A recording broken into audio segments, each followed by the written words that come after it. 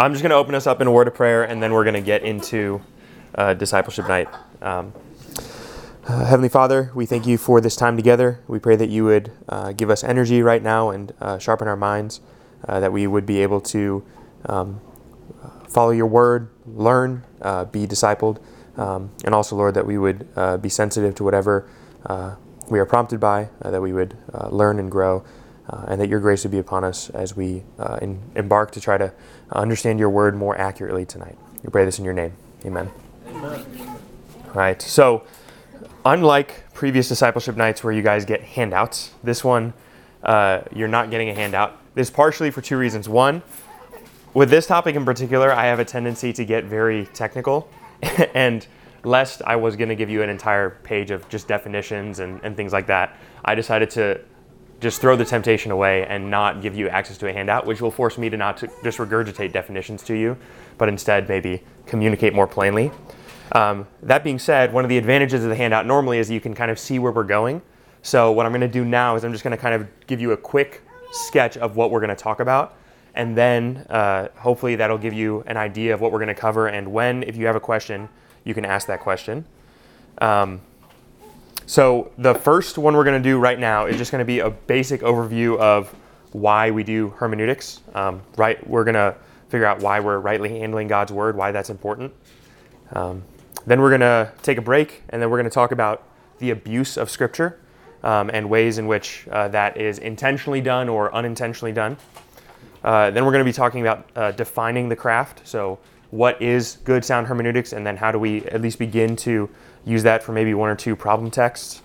Then we're going to talk about typology or shadows, and maybe it's kind of its own branch of hermeneutics, but it's so dominant in Scripture that I want to spend a whole bit on it. Then BC is going to take us through the epistle of 1 John, and he's going to kind of walk us through not just the whole thing, but also like a particular problem text that is usually drawn out of that context. And he's going to apply some of the stuff we've been talking about to that in particular. And then the very last thing we're going to do is I'm just going to generally talk to you guys about the practical growth of how do you take all that we've taken tonight and how do you go tomorrow and you start applying that to your daily practice. So we're going to talk more specifically about that towards the end. So that hopefully gives you a quick sketch of what we're going to do.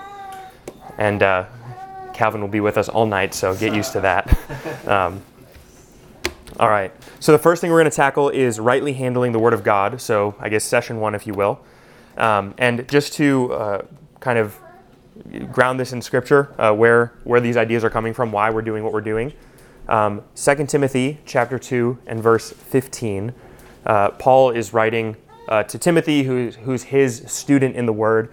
And one of the things Paul charges Timothy with, he says, basically, ignore disputes, ignore all this kind of nonsense that people are always bringing up. And then he says, verse 15, do your best to present yourself to God as one approved, a worker who has no need to be ashamed, rightly handling the word of truth. And so one of the things that, the letter of 2 Timothy, as we're going to talk about in a moment, it's important to know that it's written to Timothy from Paul, that is an important grounding for understanding what he's getting at. But all Christians have this burden of responsibility for rightly handling God's word. And that is not just limited that only Timothy was responsible for that and no other Christians need to rightly handle God's word. We're going to talk about why that's a good way to use this text, but I just want to ground our, at least intro, in this idea that Scripture itself tells us that we need to be able to handle Scripture well. And while throughout the entire history of the church, if you were to go back 1,000 years, you might be less responsible for knowing Scripture well because there weren't freely disseminated copies of God's Word. Because of the blessing and the privilege of living where we do today in church history, we can go down to almost any store or any online bookstore, or we can go to Amazon and we can get ourselves a copy of God's Word in whatever translation we want, and it'll show up either that evening or on our doorstep the next morning. And because we have that access to God's Word, I think that the burden for us in this day is to be we carry a greater responsibility than I think the people in the first 400, 500, 600 years of the church had. In that day was the scholars really who had the burden and the people who were supposed to be faithful. In today's day, that is still the case. That is still true. But because of the blessing that we have to have access to God's Word, I think we carry an additional burden of interpreting it rightly. And so the first thing you might be asking is, what purpose does hermeneutics serve, or what even is hermeneutics? And so hopefully I'm gonna use that word all throughout tonight. And basically the simple way to say it is hermeneutics is the science, or the art, if you will, of interpreting the text of Scripture. It's part science, part you get a feel for it as you go. And the reason I don't want to strictly define it as a science is because most of you already practice hermeneutics on a regular basis. And even though you're not consciously aware of the fact that you're doing it, you intuitively understand maybe what's a good or a bad use of language or reasoning or understanding.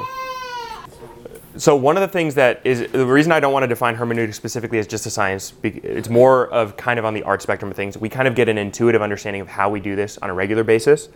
Hermeneutics generally, when we talk about it, is usually referring to Scripture, but it's not, the discipline of hermeneutics is not something we only do when we read the Bible. It's something we do when you read a book. It's something you do when you text someone and they text you back and you're understanding what's going on. We're always practicing hermeneutics in some sense. So in that way, it's kind of an art. And many of you might not, just like when you use language, you might have an ear for what's a good or a bad use of grammar or syntax or vocabulary.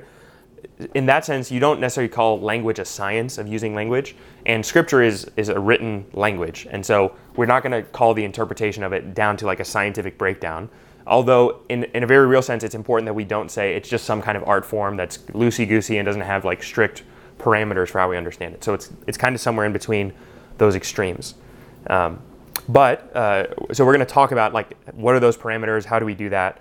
But more specifically, the reason hermeneutics is important, why it's important for us to understand this well, is because all of our theology, all of our understanding of God's Word, and all of the church's really understanding of who God is, what salvation is, all that stuff, it all flows out of hermeneutics. Unfortunately, because of how we've grown up in the church and kind of the age at which we live in, it's uncommon for someone who's our age, who's grown up in the church for a long time, to know doctrine of God and usually the verse that doctrine comes from, or the corpus of Scripture where that doctrine comes from. And that's unfortunate. It's better than not having doctrine of God at all, but it's better for us to understand that the church doesn't just come up with theology and then use Scripture as a proof text for its theology. The church's theology comes out of the pages of Scripture and flows out of what is divinely recorded and preserved throughout the ages. This was so important that in the 15th century, the church prioritized sola scriptura was the cry of the Reformation, and that was something that the church at that time was not a huge fan of, because sola scriptura challenged some of the other teachings that they had built or added to the pages of Scripture. And now there's a question: do we trust what Scripture says, or do we trust this inherited teaching that may or may not accord with Scripture? And so today we would say, as Protestants, we would say that Scripture is the ultimate infallible authority for the church. And so it's important that we understand that our theology is derived from Scripture, and our theology has to submit to Scripture at the end of the day. So if we read something in Scripture and we don't like what it has to say, we can either ignore it and be disobedient to it, which would be sinful, or we could submit our theology to what that thing has said. And that's often painful because humans like being right, and we like being right about things and telling other people that we're right about things. And so if we've ever done that in the past, about a certain Scripture, or about a certain text of the Bible, or about a certain theological idea, and then we read Scripture and it disagrees with what we've said previously, we have a choice. We can either double down and be stubborn, or we can submit ourselves to what Scripture says. And so the reason I'm saying this all on the front end is because tonight, as we're going to go through examples, if you've ever read Scripture before and you've read an example and I use it as an example, what I don't want you to hear is, oh, you've misunderstood Scripture and you're a terrible person and never pick up a Bible again. What I want you to hear is it's okay to recognize mistakes and then learn what went wrong and how we can grow from that, right? It's important because even D.A. Carson, who writes a book on he literally lists out like chapter after chapter of wrong way to interpret Scripture. He talks about in the book frequently that in his previous ministry, and if you guys know who D.A. Carson is, he's a really well-accomplished, well-written theologian. He'll talk about how in his earlier ministry, he committed some of these mistakes. Even in recent memory, he's committed some of these mistakes. And as he's writing the book, he's referencing himself as an example of what not to do. So it's important that we can have that kind of attitude even with ourselves, because we're not infallible, but Scripture, in fact, is. The good news about all of this, and you might seem like there's a lot of moving pieces right now, is that hermeneutics is not just some vague concept for building theology. It's also something that's important for all of us to do on a regular basis. If you want to grow in the Lord and in knowledge of Him, you need to regularly and daily apply a lot of what we're going to be talking about to your Bible reading, and that'll help you with personal growth. And any kind of maturity and growth is going to come out of first a knowledge of God that then applied to your heart and applied to your life. You can't grow in the Lord or in knowledge of Him if you don't know anything about Him or know how to know things about Him, right? It's going to be hard to grow in maturity if you're not regularly reading your Bible and applying that to your life. Second thing is, in the world that we live in, there's a huge swing against Christianity. There's even a swing against Christianity from within Christianity itself, and a swing against Scripture, and a swing against God from people who would profess the name of Christ. And that's not even to mention all the people who would reject the name of Christ and also have it out for Christians. So knowing your Bible well and being able to interpret it faithfully is going to be a safeguard against bad thinking, right? Something we talked about in previous discipleship classes was the burden of knowing Scripture, knowing it so well that when you see false teaching, when you see heresy, you can smell it out and you can pick it out. And one of the ways in which you grow in being able to smell and pick out false doctrine is by regularly understanding and applying true doctrine and true interpretation of a text of Scripture. So you'll be able to see that was used out of context, that's a bad argument, and you'll be able to articulate that and hopefully engage someone in an intellectual conversation and maybe give them something to think about when they put their head to the pillow at night. Another thing that's important, if you're committed to regularly growing, one of the things we're told to do as Christians is to gather regularly for worship. And so if you go to church on a regular basis, you hear preaching on a regular basis, it's important that you can evaluate and follow that teaching soundly. And this is important because no teacher of God's word is infallible. And so all teachers, all preachers, all pastors are prone to and eventually will make mistakes in some area or another. And your ability to believe God and trust His word cannot be only hitched to one other person that you follow and listen to regularly. And if that person is a sound teacher and you don't know one thing from another of sound doctrine and sound theology, you're not going to be able to follow what that person is saying. And so you're not going to be able to evaluate, is that a good or a bad argument? You're not going to be able to go home and see that for yourself in Scripture. And so learning hermeneutics is one of the ways in which you can even, pay attention better at church and start applying those things to your daily practice. Also, if we take the Great Commission seriously, teaching and preaching God's word, we're told that we're not only supposed to go out and proclaim the name of Jesus, but also we're supposed to disciple and train people in Christ's way. And so we have to know what that way is. And one of the main ways in which we train other people in the Lord is by showing them Scripture and teaching them themselves how to access those riches for themselves. So if you learn this yourself, you can probably take a lot of what we're going to talk about tonight, and when you're discipling someone or you're opening up a Bible with someone, you'll have words and you'll have techniques or you'll have ideas of how to actually train them in how to read their own Bible better. So discipling people, it becomes important then. And then lastly, in reflecting on the current state of the church and our generation of Christians, people leaving the faith and having really kind of wonky theology and not really being able to stand up to false teaching, we got to think about the next generation of Christians and how are we going to invest in them. And so that's going to be our children, that's going to be people we disciple. And so if we want to have a successful generation of the church rise up in the years following us, we need not only preachers and teachers to be faithful to God's word and teaching it soundly, we need every Christian to carry that load. And even, you might think, this text in Timothy applies to Timothy. He's a pastor. And I'm not going to preach on Sunday in church. Some of you might never preach on Sunday in church. Some of you should never preach on Sunday in church. But if you're going to be a mom, you're going to need to train your children faithfully in the Lord. And that's important. And that's one of the main ways in which you teach someone sound doctrine so that by the time they're grown up and they're a young adult, they know sound doctrine because they've been trained in it from their youth. That's what happens in the case of Timothy. He's been instructed soundly by his mom and by his grandma. And so by the time Paul gets hold of him and is training him, he's just kind of reaffirming the teaching that he's already gotten. Paul's not really adding a lot of new things to him. He's reminding him of things he's already learned, not from a preacher first and foremost, but from his mom and from his grandmother. And so that's an important thing for training up even the next generation. So it applies not just to guys, but also to the women, and it applies not just to pastors, but also to anyone who's going to be considered a follower of Christ. And then my concern chiefly, I suppose, is probably important to say, one of the things that's true about our age is we have access to innumerable good, sound resources that we can read, that we can study, that we can listen to. And there's a blessing in that, which is that we have access to all these things at our fingertips. We can answer questions. One of the dangers in that is that we never really learn on our own to stand up and to articulate what we believe and why we believe it.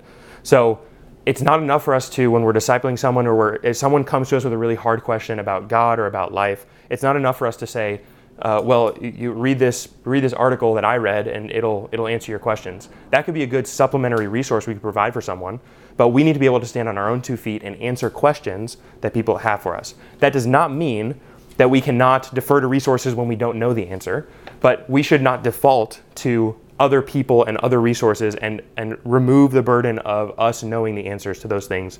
Because as we go out in our workplace, if you have a coworker who asks you a question about God, they're very likely to hear your response if you answer it. They're a lot less likely to read a book that you recommend to them, especially if they have to buy it themselves. And so it's a lot better and it's a lot more accessible to other people who are non-believers if you can actually answer their questions yourself as a Christian. And so it's important that we can stand on our own 2 feet, even despite all of the amazing resources we have access to. It's also not enough for us to follow one good teacher and sit under one good preacher or pastor for our entire life. We also need to be able to, for ourselves, see why those things are true in Scripture. Paul encourages the Bereans because they don't just listen to him, they also examine Scripture. And we need to consider that to be true as well, because if you just examine like the top teachers, even if you were to narrow that scope down to Reformed evangelical theology, there's points of doctrinal disagreement that all of them would disagree on. And so either you're going to just be a carbon copy of the person you listen to all the time, or you'll be able to examine and kind of pick and choose and evaluate the arguments of all of them. And that way you're sharpening your own mind, you're sharpening your own skill set. None of us would learn how to do anything just by observing and copy and pasting that into another scenario. We can learn by observation, we can learn by study and experience, but we need to really do a lot of these things ourselves to learn it and to really understand it. The last reason, or the last concern, is that we're surrounded by poor theology everywhere. And one of the problems with poor theology, especially within the church, is sometimes it's so strange what gets said that we don't even really know how to begin to tackle or to work through some of the stuff that you might hear. You might, have grown up with someone who's a believer, and then you meet them 5 years later, or 5 years from now, and they're so far from where you thought they would be. And now the question is, are you going to be able to pick apart what they're saying and engage with it? Or are you going to be so confused, so upside down about what they're saying that it makes you question what you believe about Scripture, and now you don't even know how to answer their questions? We're surrounded by that all over the place. We don't really live in a culture where people value careful thinking and sound theology well. And so it's kind of a countercultural thing for us to press in that kind of direction. So it's the desire that in our time together tonight that we are going to be made wise, but not just smart for being smart's sake.